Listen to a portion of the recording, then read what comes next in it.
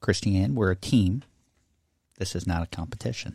I've never heard such lies come from your mouth.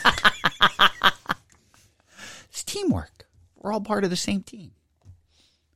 Okay. Free yourself from this thought of competition. So I'm pretty sure all three of us have taken the, I forget what company does it, the strengths. Oh, Gallup. The Gallup? Fighters, yeah. And I'm pretty sure all three of us have competition in our top 5. Was that you actually have that in a spreadsheet somewhere, don't you? We did it for her. Yeah. I might have to reference it. Were you to here make sure. when we did it, Kristianne? Nope. I did it for other things in competition. Do you know what your top ranks 5? in my top 3 consistently. I don't think competition was in my top 5. Well, Kristianne, while you're telling us the questions, I'm going to try and see what this spreadsheet says. All right. Go ahead. Okay. Today we have a deciduous shrub that is 3 to 4 foot tall, 3 to 5 foot wide, native to eastern and central North America. I'm getting less and less All right. descriptive, but the wetland indicator status is upland.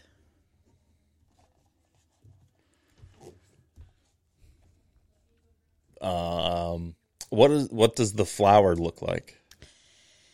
They are cylindrical clusters of tiny, fragrant white flowers. Okay. 1 to 2 inches in size. Yeah.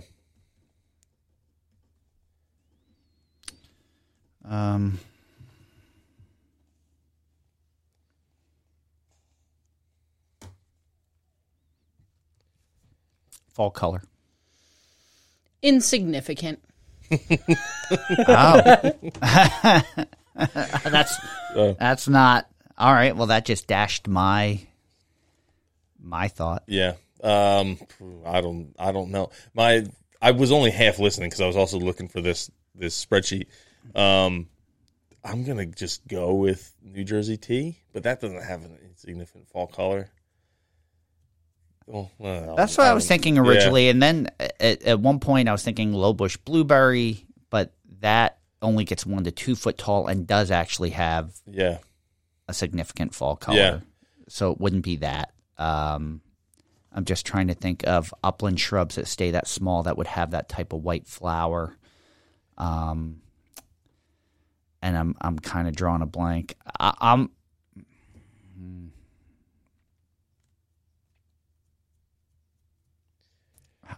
don't know.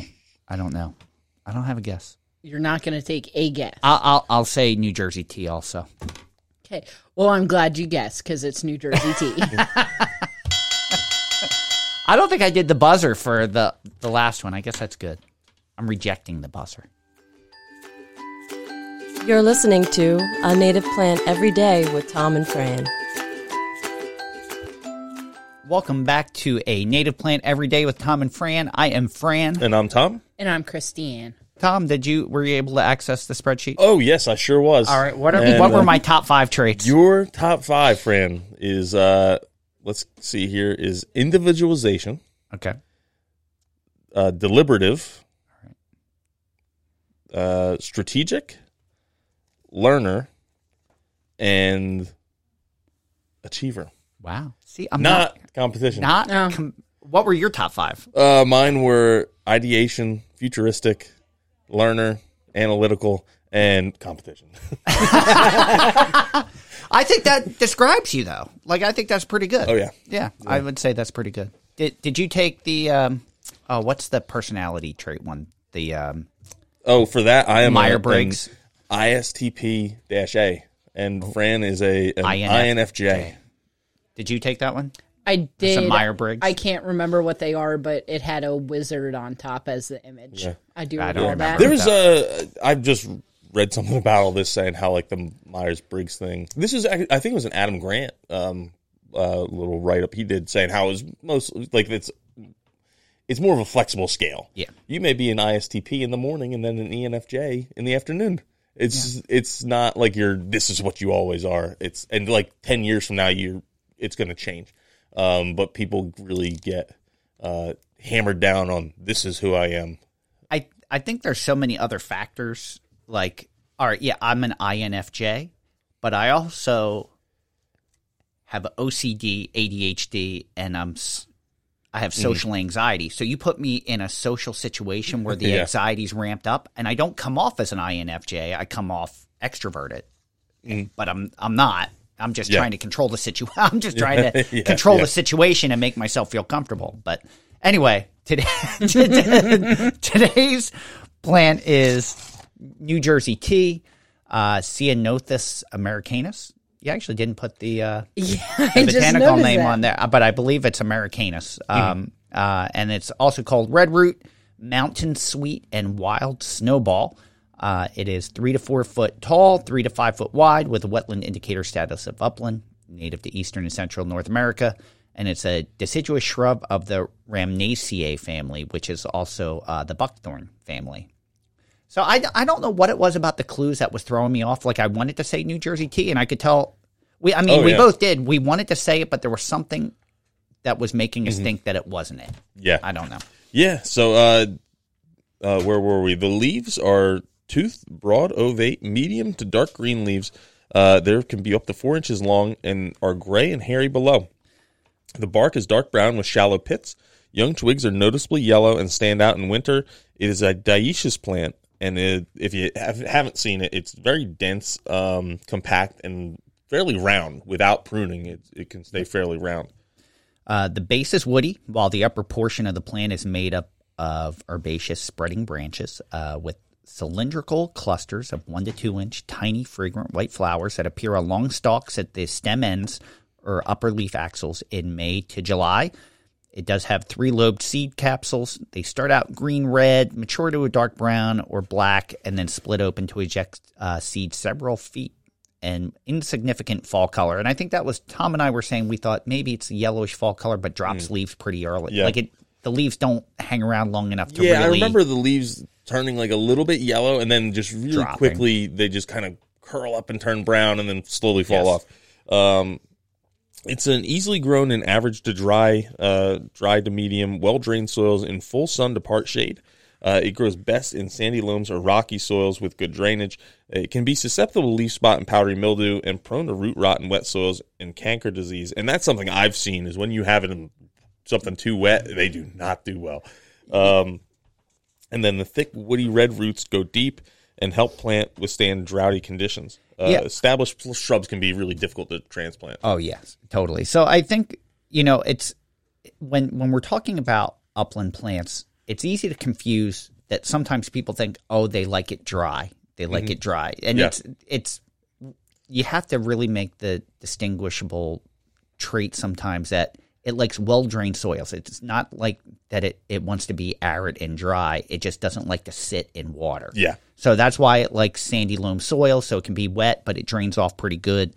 And when it does get wet, that's when you get canker, and that's when you get leaf spot and powdery mildew, when you're putting it in its not so ideal situations.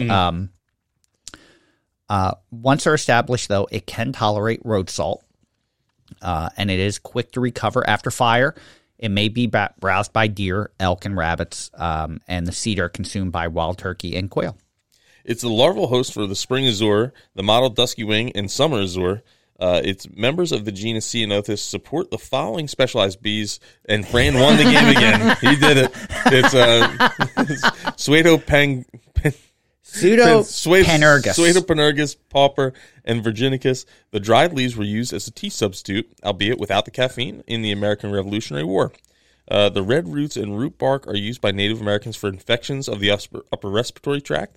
The root bark of the plant is used by herbalists today and are used in remedies for problems with the lymph system. And the roots and flower extracts can also be used as dyes. It is a good shrub for borders. It stays low, and I think it's tough if you have deer problem. Considering it only gets 3 to 4 foot tall, it's never going to grow tall enough that they can't browse it. So if deer are a problem, it's going to be an issue for you. And I think, have you ever seen this in the wild, Tom? Like, it's something we grow. I've never seen it in the wild, and I'm assuming it has to do with deer pressure. But it is good for borders, native plant gardens as a shrubby ground cover for hard-to-grow areas like dry, rocky slopes and banks. So, like, the flower kind of resembles like a like a dwarf lilac. Like if you're familiar with the garden plants like Miss Kim or Palabin, it's got a very similar flower. So it's nice to get that native plant that gives you that texture that stays small, offers a lot of pollinator benefits and larval host. It's, obviously all these things that we talk about that are browsed heavily by deer also seem to coincide with plants that turkey and quail like. Mm-hmm. Yeah. So, and the lack thereof hurts their populations also. But if you have a deer-free space that you can put it, it's a great plant for it. All right, lightning round? You got it. All right. Hit us up, yo. First up, true or false? Young plants expend a good bit of energy producing deep roots. So they get off to a slow start. But once the roots are established, the upper half of the plant begins to flourish. All right. True or false? This buckthorn family member is one of the few non-legumes that can fix nitrogen. True or false? New Jersey tea contains more caffeine than most other commercially available teas. True or false? Taproots have been known to break plows in the Midwest.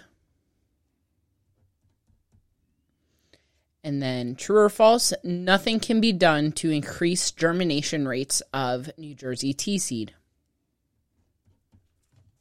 All right. I think I did well. I don't. Some of them I'm about 50%. Some I'm like I know, and some I'm like, ooh, I'm guessing. I would give myself a 50-50 shot of doing a clean sweep and getting them all right. Ooh, all right. 50-50. Now watch me get them all right. This is all right. This is all right. Go ahead. Toxic confidence. Yeah. First up is true. Once the roots are established, the upper half of the plant flourishes. And in a nursery setting, we know that it's a very slow grower at first. It really has to get those roots. So it's one of those ones that doesn't finish quickly because it's rooted, but there's not a whole lot on top to move it out. Next up was true. It can fix nitrogen, so it gives the plant an edge, especially in disturbed sites. All right. Then we have false, and I realize I gave away the answer in the... You did. Facts. Gosh darn it. No caffeine. But, yep, no caffeine in New Jersey tea.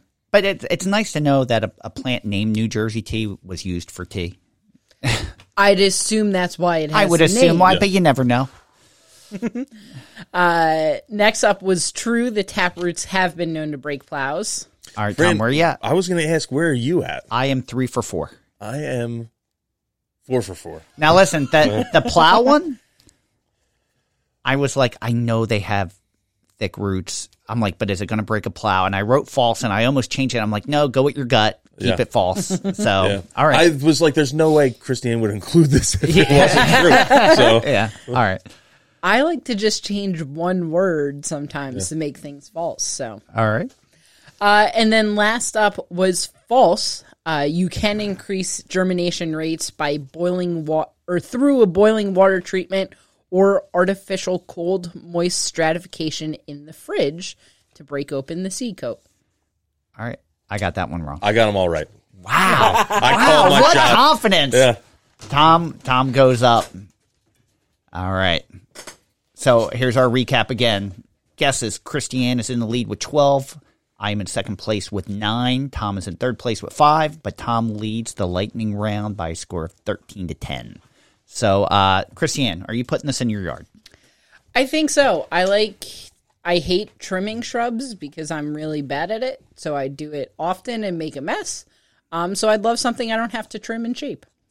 Yeah. Oh, yeah. I definitely. I haven't put it in my home landscape. We have it at our farm landscape, and it's exactly what Kristianne said. You don't have to necessarily shape it. They stay fairly compact. They don't get too leggy. It's availability is the toughest thing, and that's the reason I haven't put it at home yet. I would love to, but deer pressure is so heavy in my I'm having so much trouble getting any shrub acclimated. I don't know that. I think the only way is if I could maybe use it as a foundation planting around the house. They tend not to come up that far, but I don't know for sure necessarily that they wouldn't. I'd be putting it in my front flower bed I just where my think, dogs bark. Yeah, I have a feeling it would be a losing battle for me. So I'm going to say no, but I love the plant. I would definitely do it. So if you're not familiar with this plant, familiarize yourself with it. It's a great one to add to your property. And tomorrow we're going to have another native plant for you. And until then, keep it native. Thank you for listening to A Native Plant Every Day with Tom and Fran. Hey everyone, this is Fran. And Tom. And we just wanted to give you a quick reminder to tune in every Friday to our other podcast, Native Plants Healthy Planet. Yeah, so on Native Plants Healthy Planet, we dive into all different kinds of subjects revolving around native plants and our ecology and having a healthy planet. We have guests from colleges, from other podcasts, from different nonprofits we work with, even authors. It's a really good time. We hope you join us over there. Make sure you tune in, and until then, keep it native.